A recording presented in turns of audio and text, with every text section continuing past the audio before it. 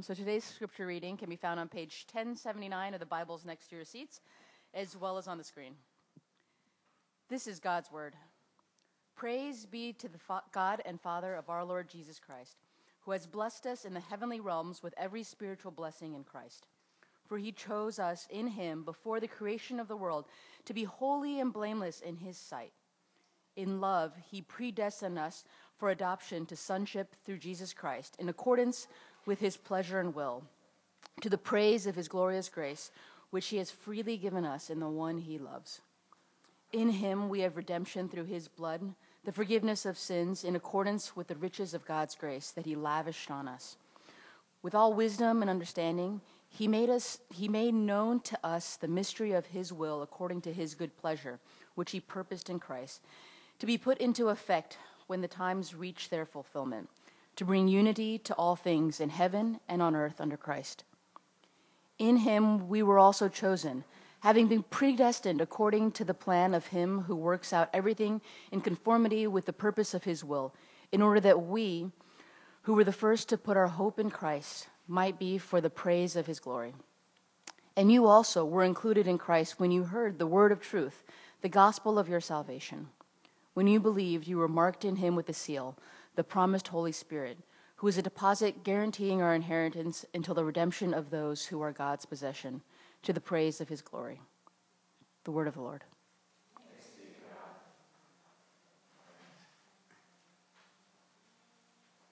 All right, if you haven't closed your Bibles, you might want to keep them open, just because we're going to reference it a few times throughout the sermon today.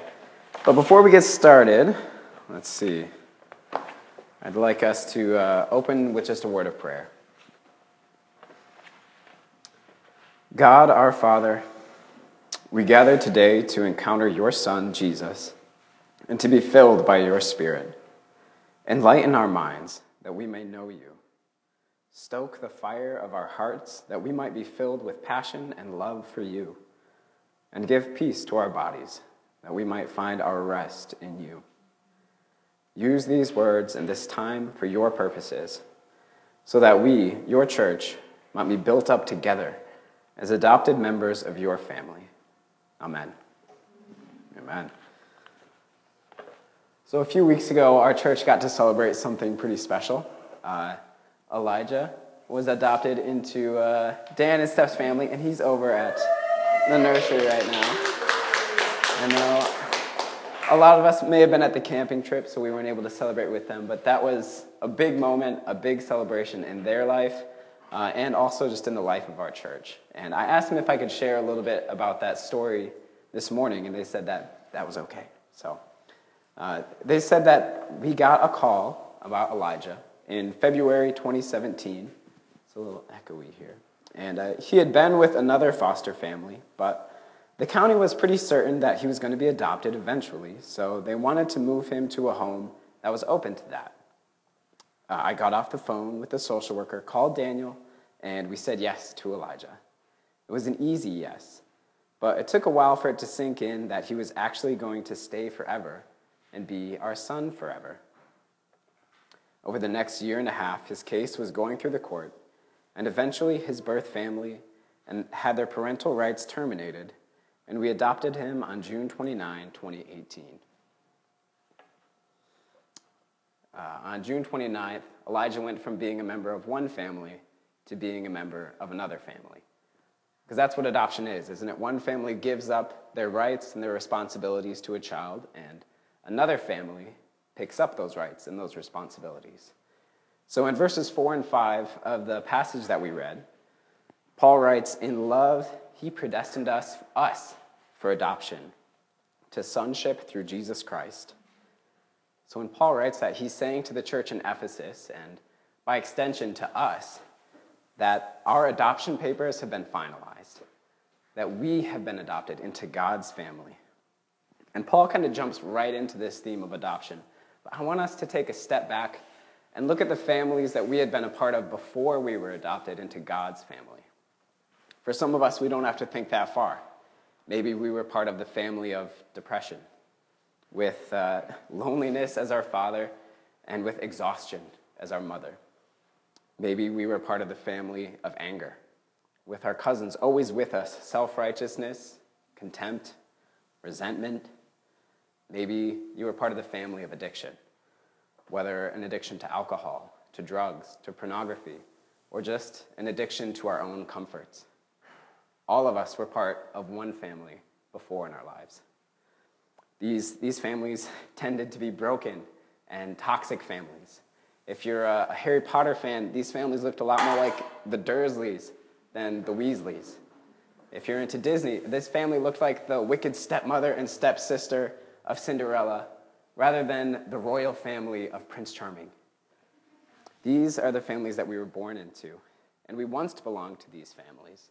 Many of these families may have made big promises to us that they would give us what we needed, that we would find what our hearts longed for in these families, but they always left us empty. They always left us disappointed, and they never could satisfy that longing that we had to be part of a true family, to be part of a family that loved us and that accepted us, and where we really belonged. Once we belonged to these families, but that's not the family to which God adopts us. It's clear from this passage that God chose to bring us out of those dysfunctional and broken families into his family through Jesus, into his family, which is a covenant family, which is a family with history and with a place for you to be a part of it. In this scenario, Jesus acts as our older brother in God's family. See, Jesus is God the Father's only begotten Son, but the Father is a family man. He's got a big heart. So he wanted to adopt more sons and daughters into that family. He wanted to adopt us into that family, but there was only one problem, that we were still part of our old family. Our original family still had parental rights over us, and they didn't want to give us up so easily. Many of us might know from experience that it's hard for us to let go of our old family. And our old family usually doesn't want to let go of us. Even if we try to break free from the sins that kind of claim our life, it doesn't let us go very easily. It clings to us. It keeps us stuck in the same destructive habits that we had lived our entire life. It keeps us stuck in the same place. So there we were, trapped in that dysfunctional, abusive family, not even aware that we have a loving Father who's out there looking for us, when suddenly Jesus knocks and shows up at the door with our adoption papers. And that's what I think the Bible really is. It's just a really long adoption packet, and it's got our names written in it. Ask any parent who's adopted a child, and they'll tell you how important it is to have the right paperwork. This is our paperwork. This is our paperwork, and it has the signature that sets us free from our old family. It's signed in Jesus' blood, and our adoption papers are sealed in our baptism into God's family. With Jesus' sacrifice and the life-giving work of the Holy Spirit, our adoption process was completed. And now our family became whole, with God as our Father, with Jesus as our brother, with the Holy Spirit as the love which binds us all together, and then with us, the adopted children of God's family. So what does it mean to be members of God's family? What does it mean now that we've been adopted into this new family? Well, we can look and see what changed when Elijah was adopted into Dan and Steph's family. What Steph wrote was that he has all the rights any child that we gave birth to has, things like our inheritance. I think that's a really cool metaphor because while he probably won't have a ton of financial inheritance from us, what we really hope he inherits are a lot more important things from us. And I think that's a really good way to put it. But when we think of inheritance, sometimes we have a mixed history of inheritance, especially in our culture. For some of us, there's a history of generational inheritance. It can be a pretty common story. Maybe way back in the day, your great-grandparents were able to get a loan and buy a nice house, pay it off, save up some wealth, and pass it on to their children, who then used that inheritance to buy a nicer home and accumulate more wealth and pass it on to their children, and so on and so on. And this is actually a pretty brilliant system, and it would have worked great for our society if everybody had been included. But not everybody got to be a part of that system. For millions of people, they were kept from buying homes, kept from getting decent jobs, kept from getting a good education simply because of the color of their skin, or simply because of the languages they spoke or didn't speak. Instead of being able to get these things which would have allowed people to build up an inheritance and pass it on to their future generations, they were held down and kept out of this system. And now we as a society see the inequality that's resulted from that. While one group, mostly white people, were building up and passing down an ever-increasing inheritance to their children, other groups, pretty much anybody but white people, was held down and forced to start from scratch with each new generation. This is a pretty broken vision of inheritance, and it's pretty much the opposite of the vision that Paul lays out for us in Ephesians. The vision that God has for our inheritance is that everybody in God's family gets to be a part of it. Everybody who's in his family, no matter what race they are, what language they speak, what gender they are, everybody gets to have a piece of God's inheritance. And not only does he give it to us freely, but it's worth so much more than any earthly inheritance ever given. It doesn't matter if you're Bill Gates' great-grandson and you'd be inheriting like billions of dollars. What God allows us to inherit is worth so much more. As N.T. Wright put it, the inheritance that God has in mind, so it appears from this passage and the whole chapter, is the whole world, when it's been renewed by a fresh act of God's power and love. God intends to flood the whole cosmos, heaven and earth together, with his presence and grace. And when that happens, the new world that results, in which Jesus himself will be the central figure, is to be the inheritance for which Jesus' people are longing. As God's adopted children, we can look forward to our inheritance. And our inheritance is everything. Our inheritance is nothing less than the entire universe when it's put in its rightful place under Christ's just and righteous rule. That's what we have to look forward to. But we don't even have to wait that long. To make it even sweeter, in verse 13 and 14 of Ephesians, we read that, "And you also were included in Christ when you heard the message of truth, the gospel of your salvation.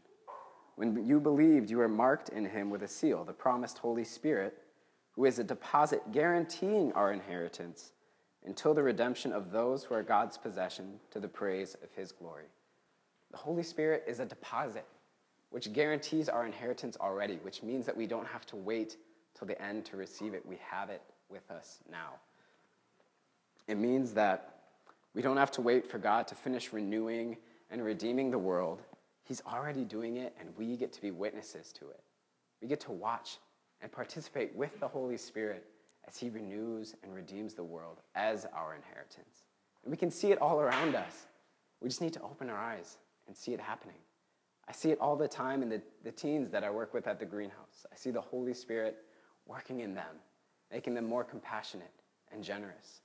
I see it in families. We can see it in our families or in our friends when we see people becoming more loving and more merciful, when we see broken relationships being healed, when we see outsiders being welcomed in. That's the work of the Holy Spirit redeeming our inheritance right now.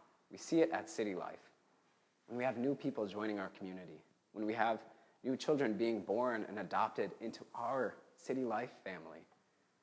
We get to see the Holy Spirit at work building up our inheritance right now. And finally, as members of God's family, we get brought on to the family business, which I think is really exciting. There are some families in Murano, Italy, who have been part of a glass-blowing family business since the time of the Renaissance. These families teach their children this craft of how to blow glass, and those children learn it and they pass it on to the next generation, and that's the family business for them. They've been doing it for hundreds of years. And if you're born into that family or adopted into that family, you learn this craft. There's this rich heritage of what it means to be in these families, and they're still around. There's the Vanini family and the Salviati family and the Mandrazzato family, who have for hundreds of years been creating these beautiful pieces of art that the world recognizes as something incredible. This is our calling, to join God's family business. And it's a business that has a rich heritage and a full history of our spiritual ancestors who've been a part of that family. It's our calling to join this family business. We have a mission in this family. And God lays out what that mission is in verses 11 and 12. What Paul writes is, in him we were also chosen, having been predestined according to the plan of him who works out everything in conformity with the purpose of his will, in order that we, who were the first to put our hope in Christ, might be for the praise of his glory. This is our calling, that we might be for the praise of his glory. When Paul uses the word be, he's using the Greek word einei, which doesn't mean just to exist or to be. In Greek philosophy, to be something implied a function or a purpose. For instance, like a knife could only be a knife if it could cut. A house could only be a house if it provided shelter. Well, for us to be in the family of God means that we exist for his glory and his praise. That is our calling. That's our purpose. That's our function as members of the family of God, to praise and glorify the Father. So how do we do this? How do we live out our family calling? Well, we look to the example of our older brother, the true Son of God. We look at the example that Jesus set for us. Being a part of the family means loving our neighbors. It means humbling ourselves so that any glory or praise that might have gone to us, we now pass on to God. It means that we ask the Holy Spirit to help us let go of some of the bad habits that we picked up in our old families. We ask the Holy Spirit to show us what it means to be a member of this new family. And as members of this family, it's our calling and our purpose to seek justice. We mentioned the unjust version of inheritance that we see in our world today. Well, that's something that our family business calls out. That's something that we as the church are working to make right. There's an article in the Belhar Confession, which is an article that came out of apartheid in South Africa, that talks about how our family can respond to the division and the injustice that we see in the world. And this is what they wrote. They said that we believe that God has revealed himself as the one who wishes to bring about justice and true peace among people. We believe that God, in a world full of injustice and enmity, is in a special way the God of the destitute, the poor, and the wronged. We believe that God calls the church, God calls us to follow him in this, for God brings justice to the oppressed and gives bread to the hungry. We believe that God frees the prisoner and restores sight to the blind. We believe that God supports the downtrodden, protects the stranger, helps orphans and widows, and blocks the paths of the ungodly. We believe that God wishes to teach the church to do what is good and to seek the right. We believe that the church must therefore stand by people in any form of suffering and need, which implies, among other things, that the church must witness against and strive against any form of injustice, so that justice may roll down like waters and righteousness like an ever-flowing stream. We believe that the church, as the possession, as the adopted family of God, must stand where the Lord stands, namely against injustice and with the wronged. That in following Christ, the church must witness against all the powerful and privileged who selfishly seek their own interests and thus control and harm others. I think that's a beautiful vision for our family's calling, for our family business, for the purpose to which we have been invited into God's family. As members of God's family, we get to work with him in redeeming and renewing the world, which is our inheritance. As one of my former, the professor at my alma mater wrote, Suzanne McDonald, she says, "It is the calling of God's elect people in their being and action to represent God in and to the world. God's purpose in electing a people for himself is that God's loving justice and salvation might reach to the ends of the earth. We have been adopted into God's family, and in this family we find a purpose and we find a mission. Our mission is to share the love that we have received with others. Our mission is to invite our friends and family to see their name written in the adoption packet. Our mission is to receive and enjoy our inheritance. I think that might be my favorite part of our mission, is that we just simply get to receive and enjoy the inheritance that our older brother won for us. What a blessing we have to be a part of this adopted family. We have a glorious Father. We have a faithful brother in Jesus. And we have the love of the Holy Spirit, which binds all of us the church, God's adopted children, into that one family. Let's pray. God, our Father, out of loving grace, you chose to adopt us as sons and daughters in your family, to share in Christ's inheritance as well as his calling, to give you praise and glory with the aid of the Holy Spirit. Teach us this family business. Help us embrace our new identity in your family. Open our eyes to see the inheritance you are offering us right now, and move us to invite more brothers and sisters into this family of love. In your holy name we pray. Amen.